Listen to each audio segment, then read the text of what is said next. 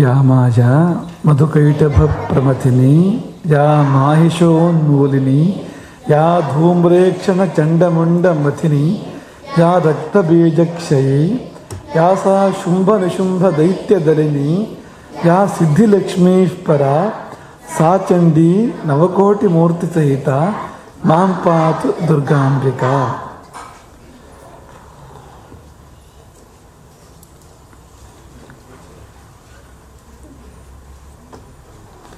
ಮೇಲ್ನೋಟಕ್ಕೆ ಕೋಪದಂತೆ ಕಾಣುವುದು ನಿಜವಾಗಿ ಭಯವಾಗಿರಬಹುದು. ಒಳಗೊಳಗೆ ಭಯ, ಮೇಲ್ನೋಟಕ್ಕೆ ಕೋಪ. ಇದು ಯಾರ ಸುದ್ದಿ? ಶುಂಭನ ಸುದ್ದಿ. ಚಂಡಮುಂಡರ ವಧೆಯ ವೃತ್ತಾಂತವನ್ನು ಕೇಳಿದ ಶುಂಭ ಕತ್ತಿಗೊಂಡ. ಕೋಪ ಪರಾಧೀನ ಚೇತಾಹ. ಅವನ ಬುದ್ಧಿಯು ಕೋಪಕ್ಕೆ ವಶವಾಯಿತು ಅಲ್ವಾ? ನಿನ್ನೆ ಮಾತಾಡಿದ್ದೆ ಅಲ್ವಾ? ಶುಂಭ ಸಿಟ್ಟಿಗೆ ಬುದ್ಧಿ ಕೊಟ್ಟ. ಮಕ್ಕಳು ಯಾವತ್ತೂ ಸಿಟ್ಟಿಗೆ ಬುದ್ಧಿ ಕೊಡಬಾರ್ದು. ಈಗ ಒಂದು ಕತ್ತಿ ನಿಮ್ಮ ಕೈಯಲ್ಲಿದೆ ಅಂತ ಅಂದ್ಕೊಳ್ಳಿ. ನಿಮ್ಮ ನಿಯಂತ್ರಣದಲ್ಲಿ ಕತ್ತಿ ಇರಬೇಕು, ಕತ್ತಿ ನಿಯಂತ್ರಣದಲ್ಲಿ ನೀವಿರಬೇಕು. ಹೇಳಿ, ನಿಮ್ಮ ಕೈಯಲ್ಲಿ ಬೆಂಕಿ ಇದೆ ಅಂದರೆ ಬೆಂಕಿ ನಿಮ್ಮ ಇಚ್ಛೆಯಂತೆ ವರ್ತಿಸ್ಬೇಕು, ಅಥವಾ ಬೆಂಕಿ ಹಿಡಿದಾಗ ನೀವು ಹೋಗ್ತೀರ? ಬೆಂಕಿ ನಾವು ಎಲ್ಲಿರಬೇಕು ಅಲ್ಲಿರಬೇಕು. ಅಡುಗೆ ಮನೆ ಒಲೆ ಒಳಗಡೆ ಇರಬೇಕು ಅಲ್ವಾ? ಬಚ್ಚಲ ಮನೆ ಒಲೆ ಒಳಗಡೆ ಇರಬೇಕು. ಅದೇ ಬೆಂಕಿ ಮನೆ ಕೋಳಿಗಾದರೆ, ಮನೆ ಕೋಳಿಗೆ ಹಿಡಿದ್ರೆ ಅಲ್ವಾ? ನಮ್ಮ ಮೈಗೆ ಹಿಡಿದ್ರೆ, ಅಮ್ಮ ಉಟ್ಟ ಸೀರೆಗೆ ಬೆಂಕಿ ತಾಗಬಾರ್ದು ಅಲ್ವಾ? ಅದು ಒಲೆ ಒಳಗೆ ಇರಬೇಕು ಅಂತ. ಹಾಗೆ ಕೋಪವು ತನ್ನ ಸ್ಥಾನದಲ್ಲಿರಬೇಕು, ನಮ್ಮ ನಿಯಂತ್ರಣದಲ್ಲಿರಬೇಕು. ಅದು ಕೋಪವು ನಮ್ಮ ನಿಯಂತ್ರಣದಲ್ಲಿದ್ದಾಗ ಗುಣ, ನಿಯಂತ್ರಣ ತಪ್ಪಿದರೆ ದೋಷ. ಕೋಪವು ದೋಷವಲ್ಲ, ಈಶ್ವರನ ಸೃಷ್ಟಿ. ಅದು ಈಶ್ವರನ ಸೃಷ್ಟಿ ಎಲ್ಲವೂ ಒಳ್ಳೆಯದೇ, ಕೆಟ್ಟದಿರ್ಲಿಕ್ಕೆ ಸಾಧ್ಯ ಇಲ್ಲ ಯಾವುದೂ ಕೂಡ. ಹಾಗೆ ಕೋಪವು ಕೂಡ ದುರ್ಗುಣ ಅಲ್ಲ. ರಾಮನೂ ಕೋಪ ಮಾಡಿದ್ದುಂಟು, ಋಷಿಗಳೆಲ್ಲ ಕೋಪ ಮಾಡಿದ್ದುಂಟು, ದೊಡ್ಡ ದೊಡ್ಡ ಋಷಿಗಳೆಲ್ಲ ಕೋಪ ಮಾಡಿದ್ದುಂಟು. ಕೋಪ ಮಾಡಬಾರ್ದು ಅಂತಲ್ಲ, ಆದರೆ ಕೋಪದ ಮೇಲೆ ನಮಗೆ ಪೂರ್ಣ ಹತೋಟಿ ಇಲ್ಲದೇ ಇದ್ದರೆ ಆ ಕೋಪವು ಚೂರಿ. ಹಾಗೆ ಹಣ್ಣು ಕೊಯ್ಯುವ ಚೂರಿಯಿಂದ ಕಣ್ಣನ್ನು ಕೊಯ್ಯಬಹುದು. ನಿಯಂತ್ರಣ ತಪ್ಪಿದರೆ, ಈ ಒಂದು ವಾಹನ ತರ್ಕೊಳ್ಳಿ. ನೀವು ಒಳ್ಳೆ ವಾಹನ ನಿಮ್ಮ ತಂದೆ ತಾಯಿ ನಿಮಗೆ ಕೊಡಿಸ್ತಾರೆ, ನಿಮಗೆ ಪರೀಕ್ಷೆಯಲ್ಲಿ ಒಳ್ಳೆ ಅಂಕಗಳು ಬರ್ತವೆ, ಒಂದು ವಾಹನ ಕೊಡಿಸ್ತಾರೆ ನಿಮಗೆ ಅಂತ ಅಂದ್ಕೊಳ್ಳಿ, ಸಂತೋಷಪಟ್ಟು. ವಾಹನ ನಿಮ್ಮ ನಿಯಂತ್ರಣದಲ್ಲಿ ಇರಬೇಕೋ ಬೇಡವೋ? ವಾಹನ ನಮಗೆ ಸುಖ ಕೊಡೋದು ಯಾವಾಗ, ಶ್ರೇಯಸ್ ಮಾಡೋದು ಯಾವಾಗ? ನಾವು ಹೇಳ್ದಾಗ ಕೇಳಬೇಕದು. ಹೋಗೊಂದು ಕಡೆ ಹೋಗಬೇಕು, ನಿಲ್ಲೊಂದು ನಿಲ್ಲಬೇಕು ವಾಹನ. ಅದು ಬಿಟ್ಟು ವಾಹನ ನಮ್ಮ ನಿಯಂತ್ರಣ ತಪ್ಪಿದರೆ, ಅದು ಚಲಿಸುವಾಗ ನಮ್ಮ ನಿಯಂತ್ರಣ ತಪ್ಪಿದರೆ ಮುಂದಾಗುವುದು ಅಪಘಾತ, ಅನಾಹುತ, ಸರ್ವನಾಶ.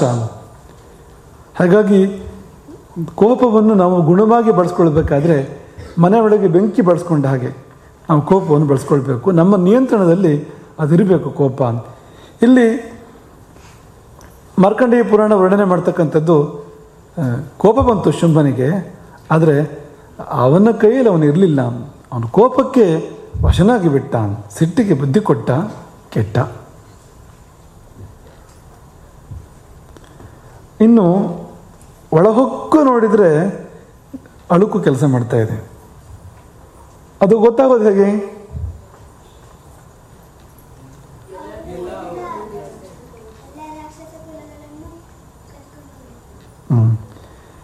ಯುದ್ಧಕ್ಕಾಗಿ ಏಳಿ ಎಂಬುದಾಗಿ ಸರ್ವ ರಾಕ್ಷಸರಿಗೆ ಅಪ್ಪಣೆ ಕೊಟ್ಟಿದ್ದಾನೆ, ಸ್ತ್ರೀ ಬಾಲ ವೃದ್ಧರನ್ನು ಹೊರತುಪಡಿಸಿ.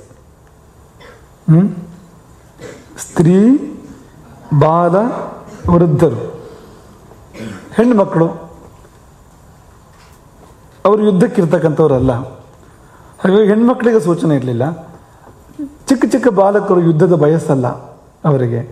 ವೃದ್ಧರು ಯುದ್ಧದ ವಯಸ್ಸು ಕಳೆದೋಗಿದೆ, ಎದ್ದು ಓಡಾಡೋದೇ ಕಷ್ಟ, ಯುದ್ಧ ಮಾಡೋದಿಲ್ಲಿಂದ. ಈ ಸ್ತ್ರೀ ಬಾಲ ವೃದ್ಧರನ್ನು ಹೊರತುಪಡಿಸಿ ರಾಕ್ಷಸ ಕುಲದ ಪ್ರತಿಯೊಬ್ಬರು ಯುದ್ಧಕ್ಕೆ ಬರಬೇಕು.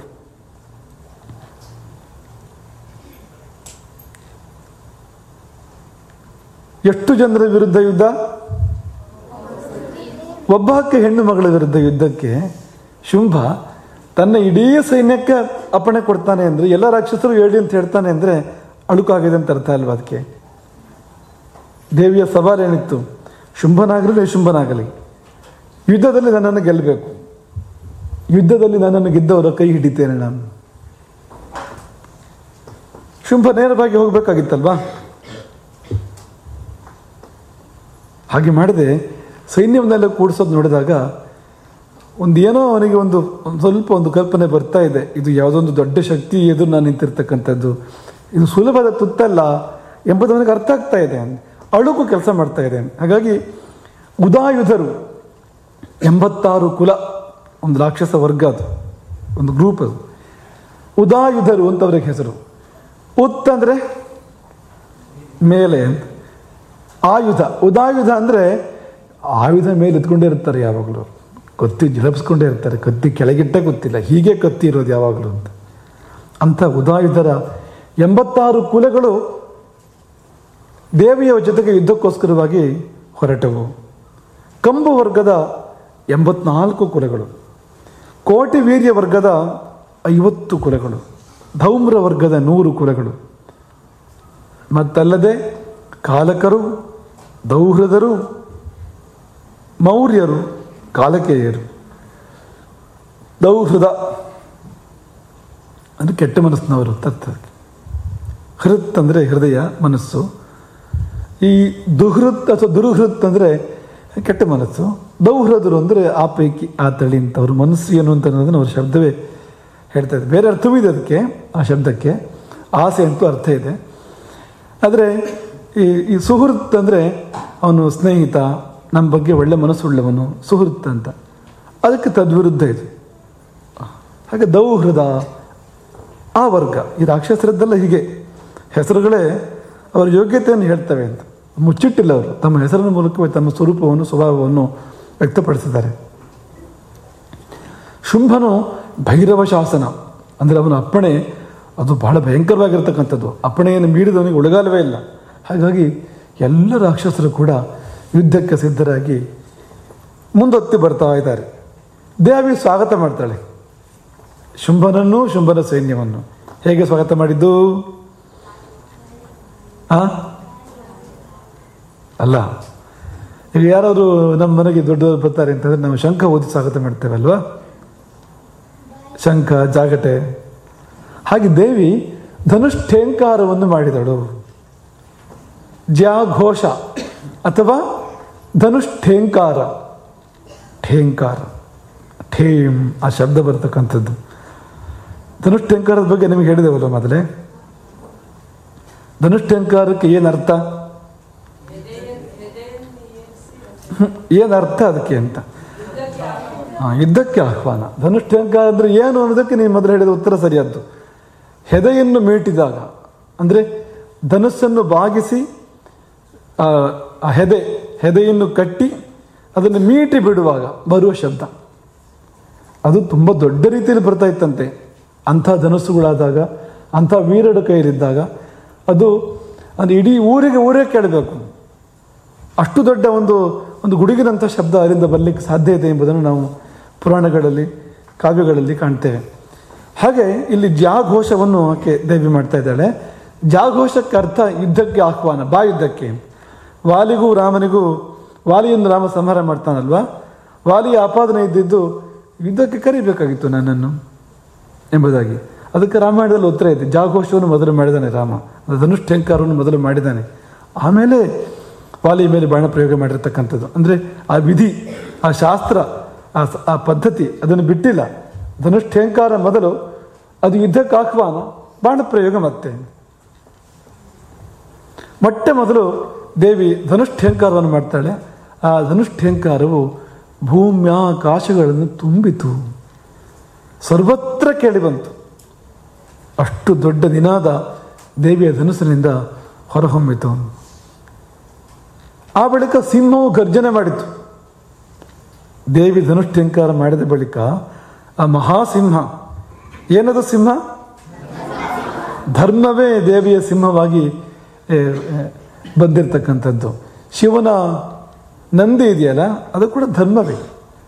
ವೃಷೋಹಿ ಭಗವಾನ್ ಧರ್ಮ, ಧರ್ಮವೇ ನಂದಿಯ ರೂಪದಲ್ಲಿ ಶಿವನ ವಾಹನವಾಗಿರ್ತಕ್ಕಂಥದ್ದು. ಇಲ್ಲಿಯೂ ಕೂಡ ಧರ್ಮವೇ ಸಿಂಹವಾಗಿ ದೇವಿಯ ವಾಹನವಾಗಿರ್ತಕ್ಕಂಥದ್ದು.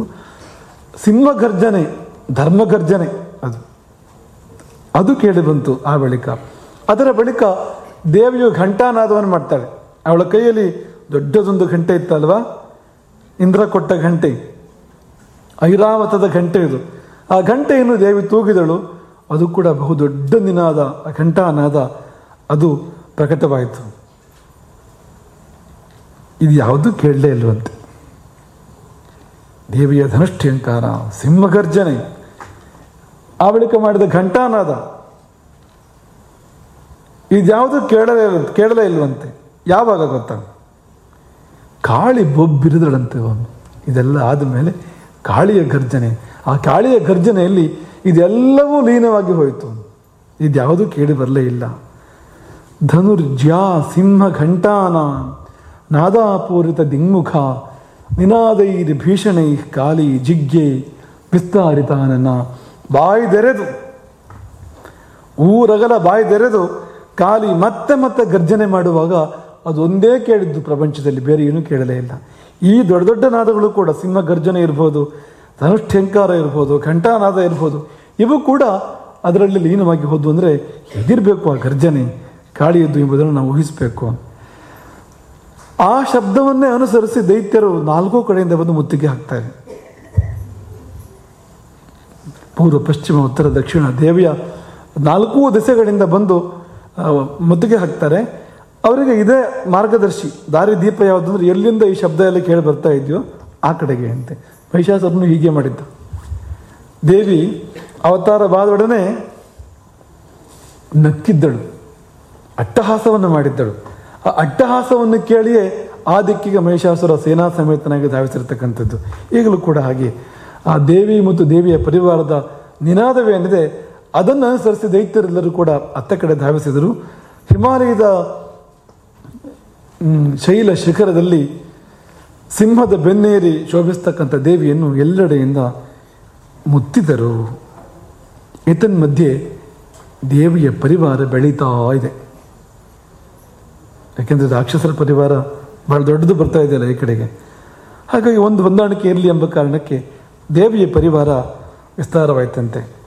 ಯಾರೆಲ್ಲ ಬಂದರು ಯುದ್ಧಕ್ಕೆ? ಬ್ರಹ್ಮಾಣಿ, ಮಾಹೇಶ್ವರಿ, ಕೌಮಾರಿ, ವೈಷ್ಣವಿ, ವಾರಾಹಿ, ನಾರಸಿಂಹಿ ಮತ್ತು ಐಂದ್ರಿ, ಸಪ್ತ ಮಾತೃಕೆಯರು ಅಂತ ಕರೀತಾರೆ ಇವರನ್ನು. ಮಾತೃಕಾ ವೃಂದ, ಮಾತೃಕಾಗಣ ಅಥವಾ ಸಪ್ತ ಮಾತೃಕೆಯರು, 7 ಮಾತೃಕೆಯರು. ಮಾತೃಕ ತಾಯಿಯೇ, ಬೇರೇನೂ ಅಲ್ಲ. ಅದು ಏನು ಬ್ರಹ್ಮಾಣಿ ಅಂದರೆ ಹೇಗೆ ಅಂತಂದರೆ ಹಂಸಯುಕ್ತವಾದ ವಿಮಾನ. ಆ ವಿಮಾನವನ್ನು ಏರಿ ಬರ್ತಾ ಇದ್ದಾಳೆ ಆಕೆ. 4 ಮುಖಗಳು ಅವಳಿಗೆ. ಒಂದು ಕೈಯಲ್ಲಿ ಅಕ್ಷಮಾಲೆ, ಇನ್ನೊಂದು ಕೈಯಲ್ಲಿ ಕಮಂಡಲು. ಬ್ರಹ್ಮ ಹೇಗೋ ಬ್ರಹ್ಮಾಣಿ ಹಾಗೆ, ಒಂದೇ ವ್ಯತ್ಯಾಸ. ಏನದು? ಇದು ಸ್ತ್ರೀ ರೂಪ, ಅದು ಪುರುಷ ರೂಪ, ಇದು ಸ್ತ್ರೀ ರೂಪ. ಬ್ರಹ್ಮನದ್ದೇ ಸ್ತ್ರೀ ರೂಪ. ಆ ಬಳಿಕ ಮಾಹೇಶ್ವರಿ ಬರ್ತಾಳೆ. ಮಾಹೇಶ್ವರಿ ವೃಷಾರೂಢ, ನಂದಿಯ ನೀರು ಬರ್ತಾ ಇದ್ದಾಳೆ ಮಾಹೇಶ್ವರಿ. ತ್ರಿಶೂಲ ವರಧಾರಿಣಿ, ಅವಳ ಕೈಯಲ್ಲಿ ಸರ್ವೋತ್ತಮವಾಗಿರ್ತಕ್ಕಂಥ ತ್ರಿಶೂಲ. ಮಹಾಹಿ ವಲಯ, ಅವಳ ಕೈಯಲ್ಲಿ ಬಳೆಗಳು. ಏನವು? ಸರ್ಪಗಳು. ಮಹಾಹಿ ವಲಯ, ಸಣ್ಣ ಪುಟ್ಟ ಸರ್ಪಗಳಲ್ಲ, ಮಹಾಸರ್ಪಗಳನ್ನೇ ವಲಯಗಳನ್ನಾಗಿ. ವಲಯ, ಬಳೆ. ಆ ವಲಯ ಶಬ್ದವೇ ಕನ್ನಡಕ್ಕೆ ಬಳೆ ಅಂತ ಬಂದಿರತಕ್ಕಂಥದ್ದು. ವ ಬ ಆಗಿದೆ, ಳ ಆಗಿದೆ, ಯ ಎ ಆಗಿದೆ. ವಲಯ ಸಂಸ್ಕೃತ ಪದ, ಬಳೆ ಕನ್ನಡ ಪದ. ಅದೇ ಹೀಗೆ ಬಂದಿರತಕ್ಕಂಥದ್ದು ಆ ಶಬ್ದವೇ. ಹಾಗಾಗಿ ಅವಳ ಬಳೆಗಳಾಗಿ ಮಹಾಸರ್ಪಗಳು ಅವಳ ಶರೀರವನ್ನು ಅಲಂಕರಿಸಿದ್ದಾವೆ. ನೆತ್ತಿಯ ಮೇಲೆ ಚಂದ್ರರೇಖೆ, ಅರ್ಧಚಂದ್ರ. ಇಂತಹ ಶಿವನ ಸ್ತ್ರೀರೂಪ, ಮಹೇಶ್ವರನ ಸ್ತ್ರೀರೂಪ. ಅದಕ್ಕೆ ಮಾಹೇಶ್ವರಿ ಎಂಬುದಾಗಿ ಹೆಸರು. ಆಕೆ ಕೂಡ ಯುದ್ಧಕ್ಕೆ ಬರ್ತಾಳೆ. ಮತ್ತೆ ಕೌಮಾರಿ. ಕುಮಾರಿ ಅಂದರೆ ಸ್ಕಂದನ ಶಕ್ತಿ, ಅದು ಕುಮಾರಸ್ವಾಮಿಯ ಶಕ್ತಿ. ಅವಳ ಕೈಯಲ್ಲಿ ಶಕ್ತ್ಯಾಯುಧ, ವೇಲಾಯುಧನ್ ಅಂತ ಹೇಳ್ತಾರಲ್ಲ ತಮಿಳರು, ಶಕ್ತ್ಯಾಯುಧ. ಅವಳು ಏರಿ ಬಂದಿದ್ದು ಮಯೂರವನ್ನು, ಮಯೂರ ವರವಾಹನ, ಉತ್ತಮೋತ್ತಮವಾದ ನವಿಲೊಂದನ್ನು ಏರಿ ಬರ್ತಾ ಇದ್ದಾಳೆ. ಶುದ್ಧ ಅಭ್ಯಾಯೋ ದೈತ್ಯಾನ್ ಅಂಬಿಕಾ ಗುಹರೂಪಿಣಿ, ಅಂಬಿಕೆಯೇ ಗುಹರೂಪಿಣಿಯಾಗಿ ಕುಮಾರ ರೂಪಿಣಿಯಾಗಿ ಬಂದಂತೆ ಇದೆ. ಆಮೇಲೆ ವೈಷ್ಣವಿ ಶಕ್ತಿ, ಆಕೆ ಏನನ್ನು ಏರಿ ಬಂದಳು? ಗರುಡೋಪರಿ ಸಂಸ್ಥಿತ, ಗರುಡ ವಾಹನೆ ಅವಳು. ಶ್ರೀ ವಿಷ್ಣು ಏನನ್ನು ಏರಿ ಬರ್ತಾನೆ? ಅದನ್ನ ಏರಿ ಬಂದಿದ್ದು ಆಕೆ ಕೂಡ. ಶಂಖ ಚಕ್ರ ಗದಾ ಶಾರ್ಂಗ ಖಡ್ಗ ಹಸ್ತಾಭ್ಯುಪಾಯಯವು, 4 ಕೈಗಳು ಅವಳಿಗೆ. ಒಂದು ಕೈಯಲ್ಲಿ ಶಂಖ, ಅದಕ್ಕೇನು ಹೆಸರು? ಇನ್ನೊಂದು ಕೈಯಲ್ಲಿ ಚಕ್ರ, ಮತ್ತೊಂದು ಕೈಯಲ್ಲಿ ಗದೆ. ಜಾಣರು ನೀವು. ಕೌಮೋದಕಿ ಅಂತ ಹೆಸರು ಆ ಗದೆಗೆ. ಈ ಶಂಖ ಚಕ್ರ ಎಲ್ಲ ಪ್ರಸಿದ್ಧ, ಗದೆಗೆ ಕೌಮೋದಕಿ ಎಂಬುದಾಗಿ ಹೆಸರು. ಆಮೇಲೆ ಶಾರ್ಂಗ ಧನುಸ್ಸು, ಶಾರ್ಂಗ ಧನುಸ್ಸು. ಶಿವನ ಧನುಸ್ಸು ಪಿನಾಕ, ಶಿವನ ಧನಸ್ಸು. ವಿಷ್ಣುವಿನ ಧನಸ್ಸು ಶಾರ್ಂಗ. ನಾನು ಬರಬೇಕು, ಗಾನು ಬರಬೇಕು. ಶಾರ್ಂಗ, ನಾ ಬಿಟ್ಟು ಹೇಳಬಾರ್ದು. ಶಾರ್ಂಗ ಅನ್ಬೇಕಾದ್ರೆ ನಾ ಕೂಡ ಬರಬೇಕು ಅಂತ. ಶಾರ್ಂಗ ಧನಸ್ಸು. ಅದು ಮಾತ್ರವಲ್ಲದೆ ನಂದಕವೆಂಬ ಖಡ್ಗ, ಇದೆಲ್ಲವನ್ನು ಧರಿಸಿ ವೈಷ್ಣವಿ ಶಕ್ತಿ ಯುದ್ಧ ಭೂಮಿಗೆ ಬರ್ತಾಳೆ. ವಿಷ್ಣುವಿಗೂ ವೈಷ್ಣವಿ ಶಕ್ತಿಗೂ ಏನು ವ್ಯತ್ಯಾಸ? ಅದೇ, ಅದು ಸ್ತ್ರೀ ರೂಪ ಮಾತ್ರ ಅಷ್ಟೇ, ಬೇರೆ ಏನು ವ್ಯತ್ಯಾಸ ಇಲ್ಲ. ಆ ಬಳಿಕ ವಾರಾಹಿ, ಯಜ್ಞ ವರಾಹದ ರೂಪ, ಶ್ವೇತ ವರಾಹ, ಅದೇ ಸ್ವರೂಪದಲ್ಲಿ ಬರ್ತಾಳೆ ಅವಳು ಕೂಡ. ವಾರಾಹಿ ರೂಪದಲ್ಲಿ ಅದೇ ಕೋರೆ ದಾಡೆಗಳು, ವರಾಹದ ಮುಖ, ಶಂಖಚಕ್ರಗಳು ಅದೆಲ್ಲ ಧಾರಣೆ ಮಾಡಿ ವಾರಾಹಿ ಕೂಡ ಯುದ್ಧಕ್ಕೆ ಬರ್ತಾಳೆ. ಆಮೇಲೆ ನಾರಸಿಂಹಿ ಬಂದ್ಲಂತೆ. ನಾರಸಿಂಹಿ ನೃಸಿಂಹಸ್ಯ ಬಿಭ್ರತಿ ಸದೃಶಂ ವಪುಹು, ನೃಸಿಂಹನ ರೂಪಕ್ಕೆ ಸದೃಶವಾದ ರೂಪ ನಾರಸಿಂಹಿಯದ್ದು.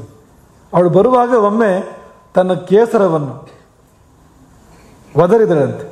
ಸಟೆ ಅಂತ ಹೇಳ್ತಾರೆ ಅದಕ್ಕೆ, ಸಟ ಅಂತ, ಕೇಸರ ಅದು. ಆ ಕೇಸರವನ್ನು ಒದರಿದಾಗ ನಕ್ಷತ್ರಗಳೇ ಹತ್ತಿದ್ದಾದುವಂತೆ. ಹೇಗಿರ್ಬೇಕು ಅವಳು? ಪ್ರಾಪ್ತ ತತ್ರ ಸಟಾಕ್ಷೇಪ ಕ್ಷಿಪ್ತ ನಕ್ಷತ್ರ ಸಂಹತಿ ಅಂತ. ನಕ್ಷತ್ರಗಳನ್ನೇ ಅಸ್ತವ್ಯಸ್ತಗೊಳಿಸ್ತಕ್ಕಂಥ ಸಟೆ ಅಂದರೆ ಅವಳ ರೂಪ ಎಂಥದ್ದಿರಬೇಕು. ಅವಳು ಯುದ್ಧಕ್ಕೆ ಬರ್ತಾಳೆ.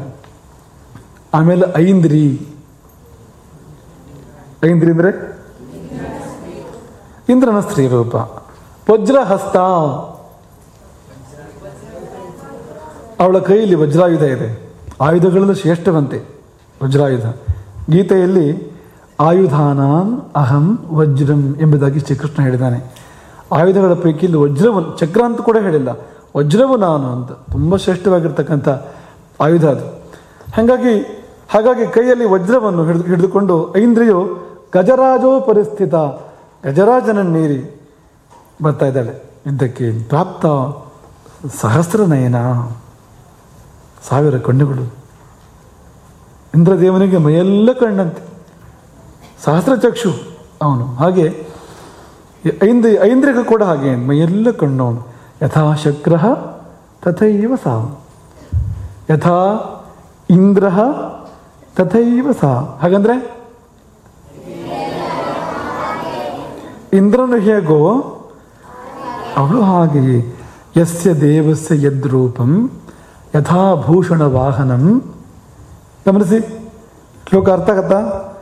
ಯಸ್ಯ ದೇವಸ್ಯ ಯದ್ರೂಪಂ ಯಥಾ ಭೂಷಣ ವಾಹನಂ ತದ್ವದೇವ ಹಿ ತಚ್ಛಕ್ತಿ ಅಸುರಾನ್ ಯೋದ್ಧಮಾಜಯೋ.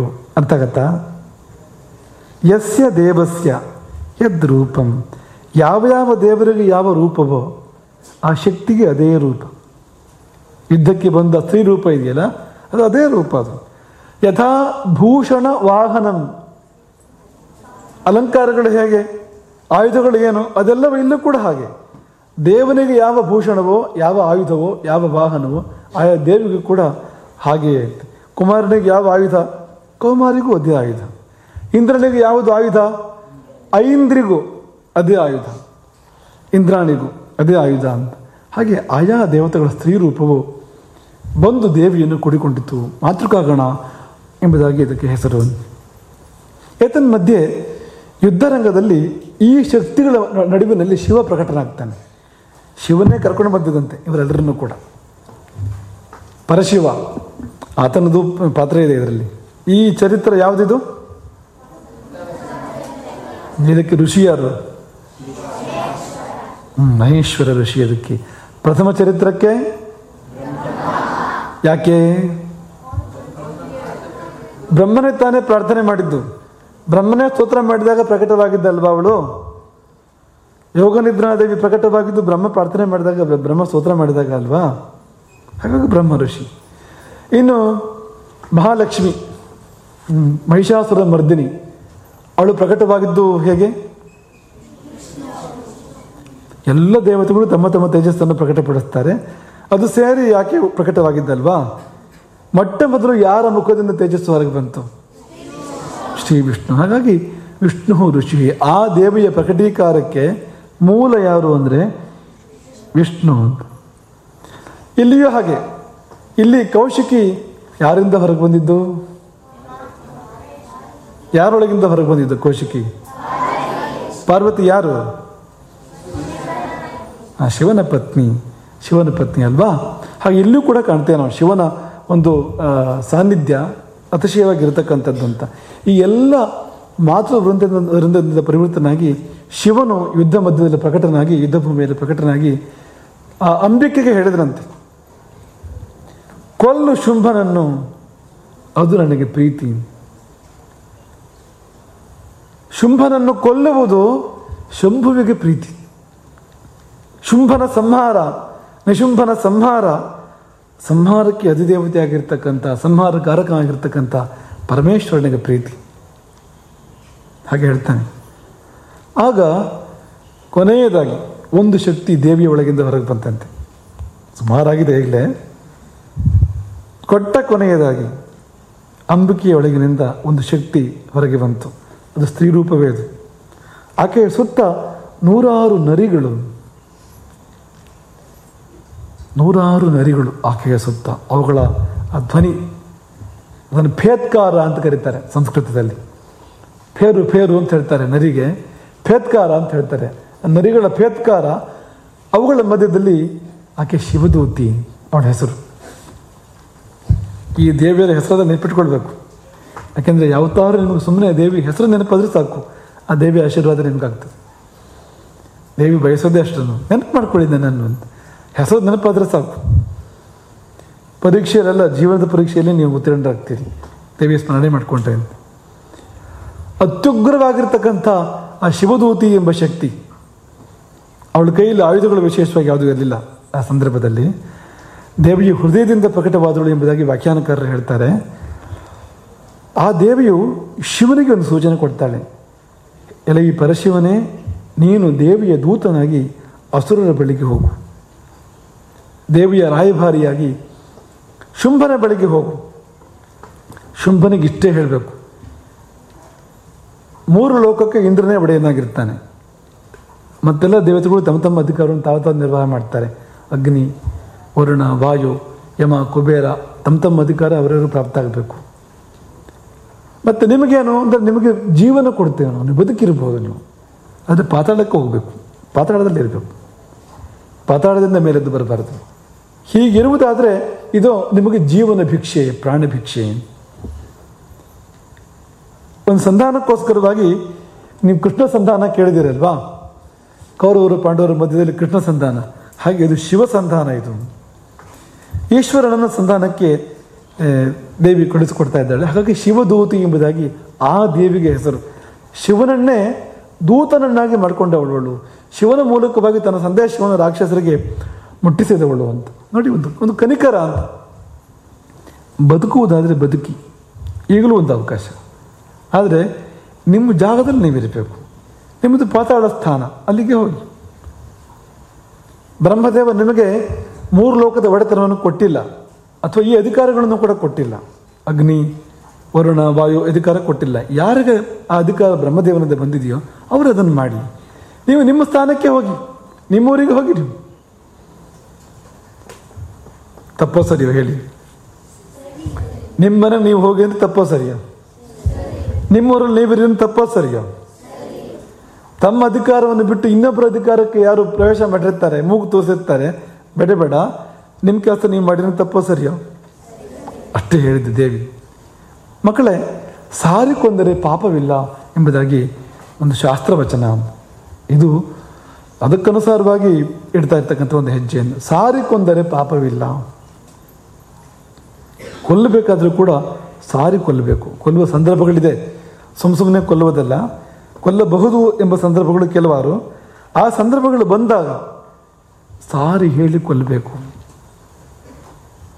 ಹಾಗಾಗಿಯೇ ಈಗ ರಾಮಾಯಣದ ಯುದ್ಧ, ಲಂಕೆಯನ್ನು ರಾವಣ ಸೇನೆ ಬಂದು ಮುತ್ತಿದೆ. ಒಳಗಿನಿಂದ ರಾವಣನ ಸೇನೆ ಯುದ್ಧಕ್ಕೆ ಸನ್ನದ್ಧವಾಗಿದೆ, ಹೊರಗಿನಿಂದ ರಾಮನ ಸೇನೆ. ಇನ್ನೇನು ಯುದ್ಧ ಪ್ರಾರಂಭ ಆಗಬೇಕು ಅನ್ನುವಾಗ ರಾಮನು ಅಂಗದನನ್ನು ಕರೆದು ಹೇಳಿದರಂತೆ, ಕೊನೆಯದಾಗಿ ಒಂದು ಮಾತು ಹೇಳು ರಾವಣನಿಗೆ, ಸೀತೆಯನ್ನು ಮರಳಿ ಒಪ್ಪಿಸಲಿ. ಅಲ್ಲಿಗೆ ಈ ಪ್ರಕರಣ ಮುಕ್ತಾಯ ಮಾಡೋಣ. ರಕ್ತಪಾತ ಬೇಡ, ಸಾವು ನೋವುಗಳು ಯಾಕೆ. ಕೊಟ್ಟ ಕೊನೆಯದಾಗಿ ಒಂದು ಅವಕಾಶ, ಸೀತೆಯನ್ನು ಗೌರವದಿಂದ ಮರಳಿ ಒಪ್ಪಿಸಲಿ. ಲಂಕೆಯನ್ನು ಒಪ್ಪಿಸೋದು ಬೇಡ, ಸೀತೆಯನ್ನು ಒಪ್ಪಿಸಲಿ ಸಾಕು ಅಂತ. ಏನಿದು? ಸಾರಿಕೊಂದರೆ ಪಾಪವಿಲ್ಲ. ರಾಮನು ಕೊನೆಗೂ ಒಂದು ಅವಕಾಶ ಕೊಡ್ತಾನೆ ರಾವಣನಿಗೆ. ಯುದ್ಧ ಪ್ರಾರಂಭ ಆಗೋದಕ್ಕಿಂತ ಮುಂಚೆ ಕೊಟ್ಟ ಕೊನೆಯದಾಗಿ ಒಂದು ಅವಕಾಶ. ಹಾಗೆ ಮಹಾಭಾರತ ಯುದ್ಧದಲ್ಲೂ ಕೂಡ ಸಾಕ್ಷಾತ್ ಶ್ರೀಕೃಷ್ಣನೇ ಹೋಗಿ 5 ಗ್ರಾಮಗಳನ್ನಾದರೂ ಕೊಡಿ, ಪಾಂಡವರಲ್ಲಿರ್ತಾರೆ. ಅಷ್ಟನ್ನೂ ಕೊಡುವುದಕ್ಕೆ ಯಾವಾಗ ದುರ್ಯೋಧನ ಸಿದ್ಧನಾಗಲಿಲ್ವೋ ಮಹಾಭಾರತದ ಯುದ್ಧ ಏರ್ಪಟ್ಟಿತು. ಯಾಕೆಂದರೆ ಸಾಯುವವನಿಗೆ ಗೊತ್ತಾಗಬೇಕು ತಾನು ಸಾಯ್ತೇನೆ ಅಂತ. ನಮ್ಮ ಭಾರತೀಯರ ಯುದ್ಧದ ಕ್ರಮ ಕೂಡ ಹಾಗೇ ಇದೆ. ಕೊಟ್ಟ ಕೊನೆಯ ಪ್ರಹಾರ ಮಾಡುವ ಮೊದಲು ಕೂಡ, ಅಂದರೆ ಸಾವಿನ ಪ್ರಹಾರ ಮಾಡುವ ಮೊದಲು ಕೂಡ ವೀರನಾದವನು ಪ್ರತಿ ವೀರನನ್ನು ಎಚ್ಚರಿಸಬೇಕು, ಈಗ ನೀನು ಸಾಯ್ತೀಯ ಅಂತ. ಯಾಕೆ ಗೊತ್ತಾ? ದೇವರ ಸ್ಮರಣೆಗೊಂದು ಅವಕಾಶ.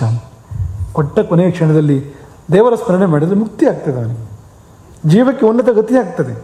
ಜೀವದ ಮೇಲೆ ದ್ವೇಷ ಇಲ್ಲ, ವಿಷಯದ ಮೇಲೆ ಮಾತ್ರ ಯುದ್ಧ ಆಗ್ತಕ್ಕಂಥದ್ದು ಹೊರತು ಜೀವದ ಮೇಲೆ, ಆತ್ಮದ ಮೇಲೆ ದ್ವೇಷ ಏನೂ ಇಲ್ಲ. ಹಾಗಾಗಿ ಆ ಕೊಟ್ಟ ಕೊನೆಯ ಕ್ಷಣದಲ್ಲಿ ಇದೋ ನಿನ್ನ ಕೊನೆಯ ಕ್ಷಣ ಸನ್ನಿಹಿತವಾಗಿದೆ, ಇಷ್ಟ ದೇವರನ್ನು ಸ್ಮರಿಸು ಎಂಬುದಾಗಿ ಶತ್ರುವಿಗೆ ಹೇಳ್ತಕ್ಕಂಥದ್ದು, ಭಟನು ಪ್ರತಿಭಟನೆಗೆ ಹೇಳ್ತಕ್ಕಂಥದ್ದು. ನಮ್ಮಲ್ಲಿ ಅಂಥ ವೈರ ಇಲ್ಲ. ಬೇರೆ ಕೆಲವು ಮತಗಳಲ್ಲಿ ನಾವು ಕಾಣ್ತೇವೆ, ಶರೀರವನ್ನು ಕತ್ತರಿಸಿ ಎಲ್ಲೆಲ್ಲೋ ಹಾಕ್ಕೊಡುವಂಥದ್ದು. ಯಾಕೆಂದರೆ ಅದು ಸೇರಿಕೊಂಡ್ರೆ ಬೇರೆ ಬೇರೆ ಮತಗಳಲ್ಲಿ ಅಂಥ ಕಲ್ಪನೆಗಳಿದೆ. ಅದೊಂದು ಕೊನೆ ಯಾವುದೋ ಒಂದು ದಿನ ಬರ್ತದೆ, ಆ ದಿನ ದೇವರು ಬರ್ತಕ್ಕಂಥದ್ದು. ಇವರೆಲ್ಲ ಏನು ಕಾಫಿನ್, ಈ ಒಂದು ಶವದ ಪೆಟ್ಟಿಗೆಯಲ್ಲಿ ಹಾಕಿ ಹೂಡಿರ್ತಾರಲ್ಲ, ಅವರೆಲ್ಲ ಎದ್ದು ಬರ್ತಾರೆ, ಹೀಗೆಲ್ಲ ಏನೋ ಕಲ್ಪನೆಗಳಿದೆ ಅಲ್ಲಿ. ತದಂಗವಾಗಿ ಕೊಟ್ಟ ಕೊನೆಗೆ ದೇವರು ಬಂದಾಗ ಎದ್ದು ಬರ್ಲಿಕ್ಕೆ ಆಗಬಾರ್ದು ಅಂತ ಶರೀರವನ್ನು ತುಂಡು ಮಾಡಿ ಬೇರೆ ಬೇರೆ ಕಡೆ ಹಾಕುವಂಥ ಅಭ್ಯಾಸಗಳೆಲ್ಲ ಇದನ್ನು ಕೇಳ್ತೇವೆ ನಾವು. ಇದೆಲ್ಲ ನಮ್ಮ ಸಂಸ್ಕೃತಿಯಲ್ಲ, ಜೀವದ ಮೇಲೆ ದ್ವೇಷ ಇಲ್ಲ. ಹಾಗಾಗಿ ರಾಮ ಮರಣ ಅಂತಾನೆ ಬೈರಾಣಿ, ರಾವಣನ ಅಂತ್ಯ ಸಂಸ್ಕಾರದ ಪ್ರಶ್ನೆ ಬಂದಾಗ ಸರಿಯಾಗಿ ಆಗಬೇಕು ಅಂತ ಹೇಳ್ತಾನೆ ರಾಮ. ಯಾಕೆಂದರೆ ಜೀವಕ್ಕೆ ಶ್ರೇಯಸ್ಸಾಗಲಿ, ಜೀವದ ಮೇಲೆ ಏನು ಹಾಗೆ ನಮಗೆ ಎಂಬುದಾಗಿ. ಹಾಗೆ ಒಂದು ಅವಕಾಶ ಕೊನೆಯದಾಗಿ ಎಂದು.